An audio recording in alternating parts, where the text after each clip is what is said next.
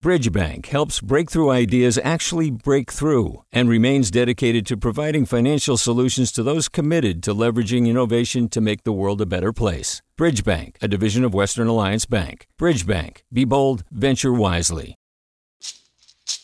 Hey, it's Glenn Washington from Snap Judgment.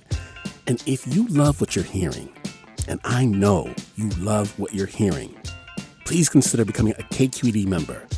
Get special access to cool events, behind-the-scenes footage, and so much more. Plus, you'll sleep better at night knowing you did your part for the community you depend upon. It's in you. Please be in it. Visit donate.kqed.org/podcasts to sign up now. That's podcast with an S. Thanks. From KQED. This is the California Report. Good morning. I'm Lily Jamali. California counties find themselves on very different paths when it comes to reopening during the COVID-19 pandemic. Yesterday, San Francisco learned it is moving into the yellow tier of the state's framework on restrictions, even as Shasta and Riverside counties learned they are being downgraded to purple after a spike in cases. California's 7-day COVID-19 average has edged up slightly to more than 3,000. The 14-day positivity rate statewide stands at just 2.6%. And State Health Secretary Dr. Mark Ghaly says projections have improved from just a month ago. We were estimating that we might see a near doubling, 89% increase in hospitalizations. Thankfully, through our hard work, our testing, our isolation, our contact tracing work, we have avoided those high projected numbers. But we do show even today with our cases and our hospital trends that we predict a 46% increase a month from now. Ghaly also released the state's guidance on reopening amusement parks. Smaller theme parks will be allowed to admit 25% of their capacity or 500 customers, whichever is fewer. Larger theme parks like Disneyland will only be allowed to reopen at 25% capacity once their county has moved into the least restrictive yellow tier. In a statement, Disneyland Resort President Ken Potrock called the state's guidance arbitrary and unworkable. Turning to higher ed, students often quit California's community colleges before graduating. It's long been a pain point for the state. Well, this week, college leaders are celebrating a $100 million donation meant to help. KQED's Vanessa Rancaño reports. The J. Pritzker Foundation is pledging to put up $5 million a year for the next 2 decades. The idea is to support students in regions with the fewest college graduates. Students there would get money to help them with the full cost of school, including transportation, housing, and childcare. Madera Community College President Angel Reyna says even before COVID-19, his students were struggling with these basic needs. Can you imagine if you're a student that receives, let's say you even receive $10,000, and now you could just focus on your education, what that does for you and your success? Reyna's campus is one of 34 eligible for the funds, including up to $150,000 per college this year for emergency funds to support students through the pandemic. For the California Report, I'm Vanessa Rancaño. Caltech and the University of Southern California are among the plaintiffs suing the federal government for placing new restrictions on hiring highly skilled foreign workers. KPCC's Carolyn Champlin has more. New rules from the Departments of Labor and Homeland Security would make it harder for U.S. employers to hire high-skilled international workers, like software engineers or physics professors. Some workers' visas would be shortened from 3 years to 1 year. Also, the government has raised salary expectations to rates employers say they won't be able to afford.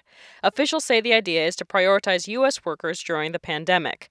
Miriam Feldblum heads the President's Alliance on Higher Education and Immigration. It's a coalition of university leaders and a plaintiff in the suit. She says the restrictions would stifle research and discourage international students from attending local universities. Science cannot be done without also attracting the best global talent in the world, something Caltech does so well. The plaintiffs are asking a federal judge to block the new rules. For the California Report, I'm Caroline Champlin in Los Angeles. A federal investigation into a deadly boat fire off the coast of Santa Barbara a year ago has found human error was mostly to blame. The fire aboard the Conception killed 34 people, the deadliest maritime disaster in modern state history. KCRW's Matt Gillum has more. The NTSB determined negligence by Truth Aquatics, the company that owned the Conception, was directly linked to the spread of the fire that brought down the vessel in the pre-dawn hours of Labor Day last year. They blamed a lack of roving overnight patrols for allowing the fire to grow, as well as inadequate smoke detectors. Along with lambasting Truth Aquatics for not maintaining a roving patrol, board member Jennifer Homendy successfully lobbied her colleagues to rephrase the probable cause of the incident to partially ascribe blame for the fire to deficiencies with U.S. Coast Guard policy. Contributing to the undetected growth of the fire was the lack of a United States Coast Guard regulatory requirement for smoke detection in all accommodation spaces. Despite a meticulous investigation of the wreckage, the exact cause of the fire was never determined. The NTSB offered 10 new safety recommendations based on the incident. Many focus on further implementing smoke detectors, while others lay out the need for secondary escape routes. For the California Report, I'm Matt Gillum in Santa Barbara. San Francisco supervisors have unanimously approved new legislation which makes it a hate crime to make racist, non-emergency calls to the police. It's called the Caution Against Racial and Exploitative Non-Emergencies Act, also known as the Karen legislation, a nod to the "Can I speak to your manager, privileged white woman" meme. Supervisor Shaman Walton introduced the legislation. Black, Indigenous people of color have the right to go about daily activities without being threatened by someone calling 911 on them due to racial bias. It creates distrust among communities of color and law enforcement. 911 and emergency calls to law enforcement should not be weaponized in this way and should be used for actual emergency. The legislation gives people the right to sue a 911 caller in civil court, and supporters hope it will make some think twice before turning to police. The discrimination need not be only racial. It can also be due to the person's sex, age, religion, disability, gender identity, weight, or height. We are less than 2 weeks away from Election Day, but Californians aren't waiting till then to vote. Almost 4 million state residents have already cast their ballots by mail.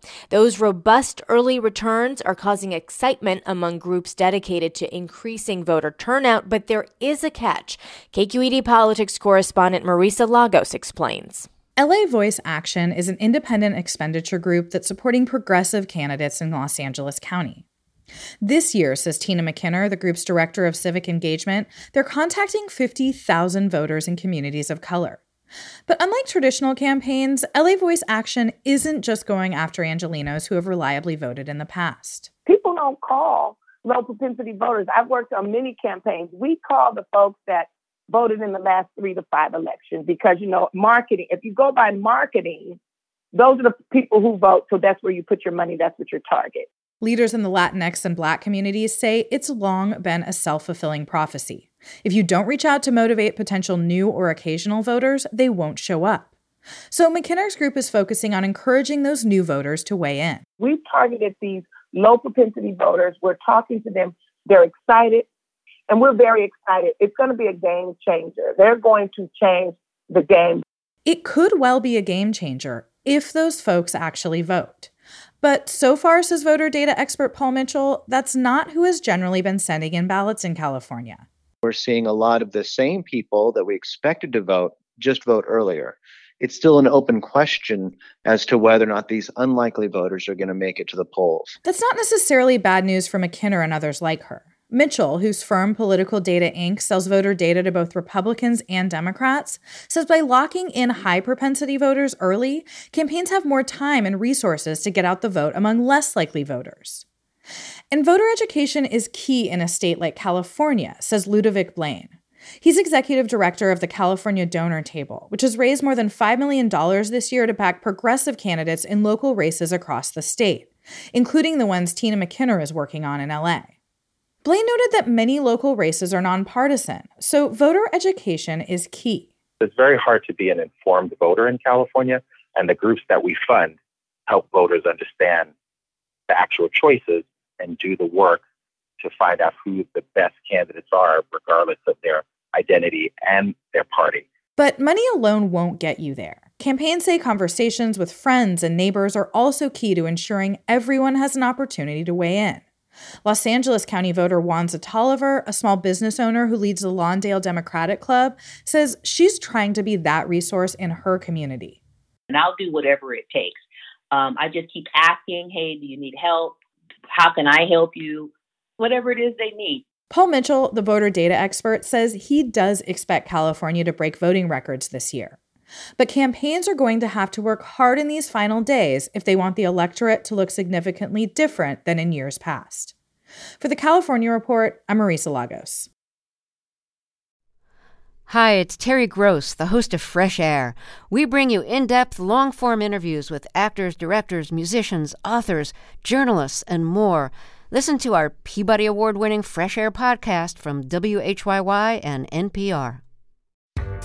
Hi there, I'm Rand Abdel-Fattah from Throughline. If you're listening to this podcast, you know that KQED produces exceptional storytelling that keeps you informed, inspired, and entertained. Their podcasts cover issues from your neighborhood to the entire country and everything in between. Support this work today. You can help us continue to bring quality podcasts to your ears. Just head to donate.kqed.org/podcast. That's donate.kqed.org/podcast. The Department of Justice says it has reached an $8 billion settlement with Purdue Pharma, the maker of the prescription painkiller OxyContin.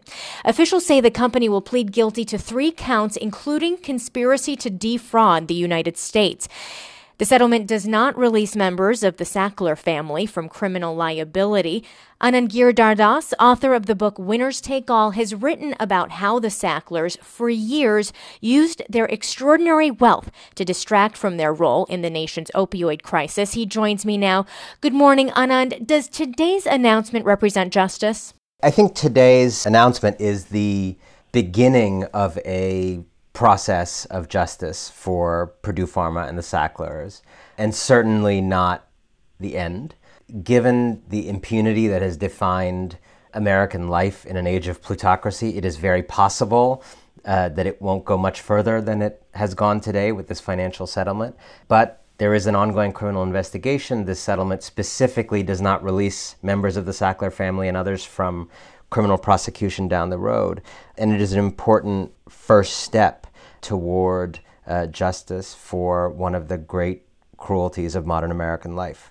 Anand, how did the Sackler family's philanthropy help shield them from scrutiny? The story of the Sacklers and Purdue and us is in many ways a kind of biopsy of how plutocracy has worked more generally in our body politic over these recent decades. So you have, in this case, a clear and manifest crime, what is now being admitted to as a crime, opioids being developed, sold, marketed in ways that were fraudulent, in ways that were known to the people pushing them to be more addictive than they let on, more dangerous than they let on, in which the company pushed back against prescient state and federal authorities who actually realized we had a problem years ago in the 90s and we're trying to do something, beat back those efforts. And so you have real corporate malfeasance. Now, the problem is if that's all you do, if the way you show up in the world as a company or as a billionaire is just doing bad stuff, justice is going to come for you very fast. It's not going to take 25 years to come for you. So what do? Over here, you're doing the corporate malfeasance. And over there, you start doing a second thing, which is plutocratic do-gooding.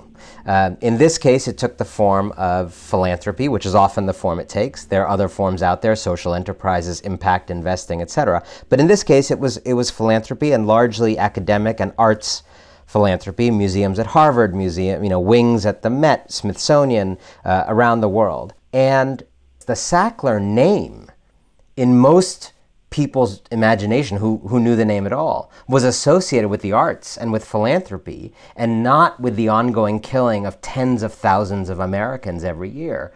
And a really important particular point in this story is the geography of where the philanthropy was and where the injustice was happening. I mean, the opioid crisis was everywhere, but it was particularly dangerous in places like McDowell County, West Virginia, a lot of rural and ex-urban areas where it was killing a sizable fraction of the population every year.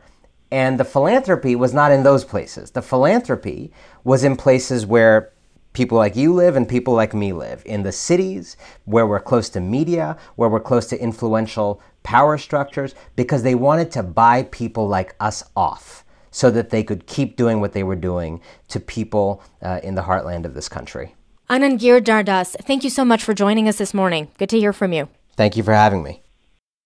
That was Anand Giridharadas, who's posted an excerpt of his book, Winners Take All, to his blog at the.inc. Finally this morning, a distinguished emeritus professor of mathematics at the University of California, Santa Cruz, has just put much of his intellectual property in the public domain so that others can use it freely. From the 3, you then use 1 to make 10 ones, and you know why 4 plus minus 1 plus 10 is 14 minus 1, because addition is commutative, right? And so you got 13 tens, and you take away 7, and that leaves 5. That professor is Tom Lehrer, and the body of work he's opening up for everyone to share is from his side job in the 1950s and 60s, writing satirical and humorous songs, usually commenting on the news of the day. First we got the bomb, and that was good, 'cause we love peace and motherhood. Then Russia got the bomb, but that's okay, 'cause the balance of power is maintained that way. Who's next? Tom Lehrer also wrote songs for the Electric Company on PBS. Who can turn a can into a cane? Who can turn a pan into a pane? It's not too hard to see, it's silent E. By the early 1970s, Lehrer had mostly retired from performing in favor of his work as a mathematician, but he is considered enormously influential as a satirist. He's 92 and still lives in Santa Cruz. I'm spending Hanukkah in Santa Monica, wearing sandals, lighting candles by the sea. I spent Shavuos in East St. Louis, a charming spot, but clearly not the spot for me. And that's the California Report for this Wednesday, October 21st. We are a production of KQED Public Radio. I'm Lily Jamali. Thanks for listening. Spending Hanukkah in Santa Monica by the sea.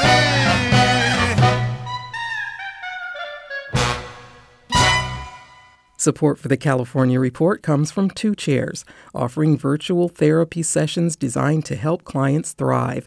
2 Chairs therapists have personalized care to over 4,000 clients in California. Learn more at 2chairs.com. Paint Care, now with 770 drop-off sites in California where households and businesses can recycle their leftover paint. More at paintcare.org. And Eric and Wendy Schmidt, whose philanthropy harnesses the power of people and science to create innovative solutions for a healthy environment, just societies, and opportunities for human achievement. Hi, I'm Sasha Khokha, host of the California Report magazine. Every week, we bring you stories about what connects us in the giant, diverse Golden State. Because what happens in California changes the world. I love this place. We were once seen as like the place to be, California. The land of milk and honey. That's where you go to Sunshine State, but we just have challenges right now. KQED's California Report magazine. New episodes drop every Friday, wherever you get your podcasts. Hey, it's Avery Trufelman, host of Articles of Interest. And I've got to say, I've been a fan of KQED ever since I was a little kid, and I would come out to San Francisco to visit my grandma. It was just what we'd always turn on every time we got in the car, every time we were making dinner and turning on the radio. It was always KQED. And then over the years, I've become a massive fan of KQED podcasts because this is local reporting at its best. These are answers to questions you've always wanted to know, interviews with exciting, unusual voices, necessary journalism, all told with love and care and artistry. And did you know that a majority of KQED's funding actually comes from members? It's just people like you and me supporting the programs they love, while also getting access to cool events, behind-the-scenes footage, and so much more. If you want to sign up and be a part of this amazing community, visit donate.kqed.org/podcasts to become a member today. That's podcasts with an S. Thank you for listening, and thank you for your support.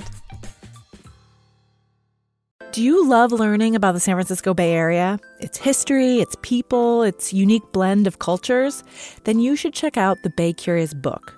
I'm Katrina Schwartz, editor and producer on the Bay Curious podcast, and I'm here to let you know that for the month of May, we've worked out a sweet deal for KQED podcast listeners. Right now, you can get the Bay Curious ebook for $1.99. That's right, $1.99. Just search for Bay Curious wherever you get your ebooks, or find a link in our show notes. This offer does expire at the end of the month, though, so you'll want to act on it fast. Happy reading!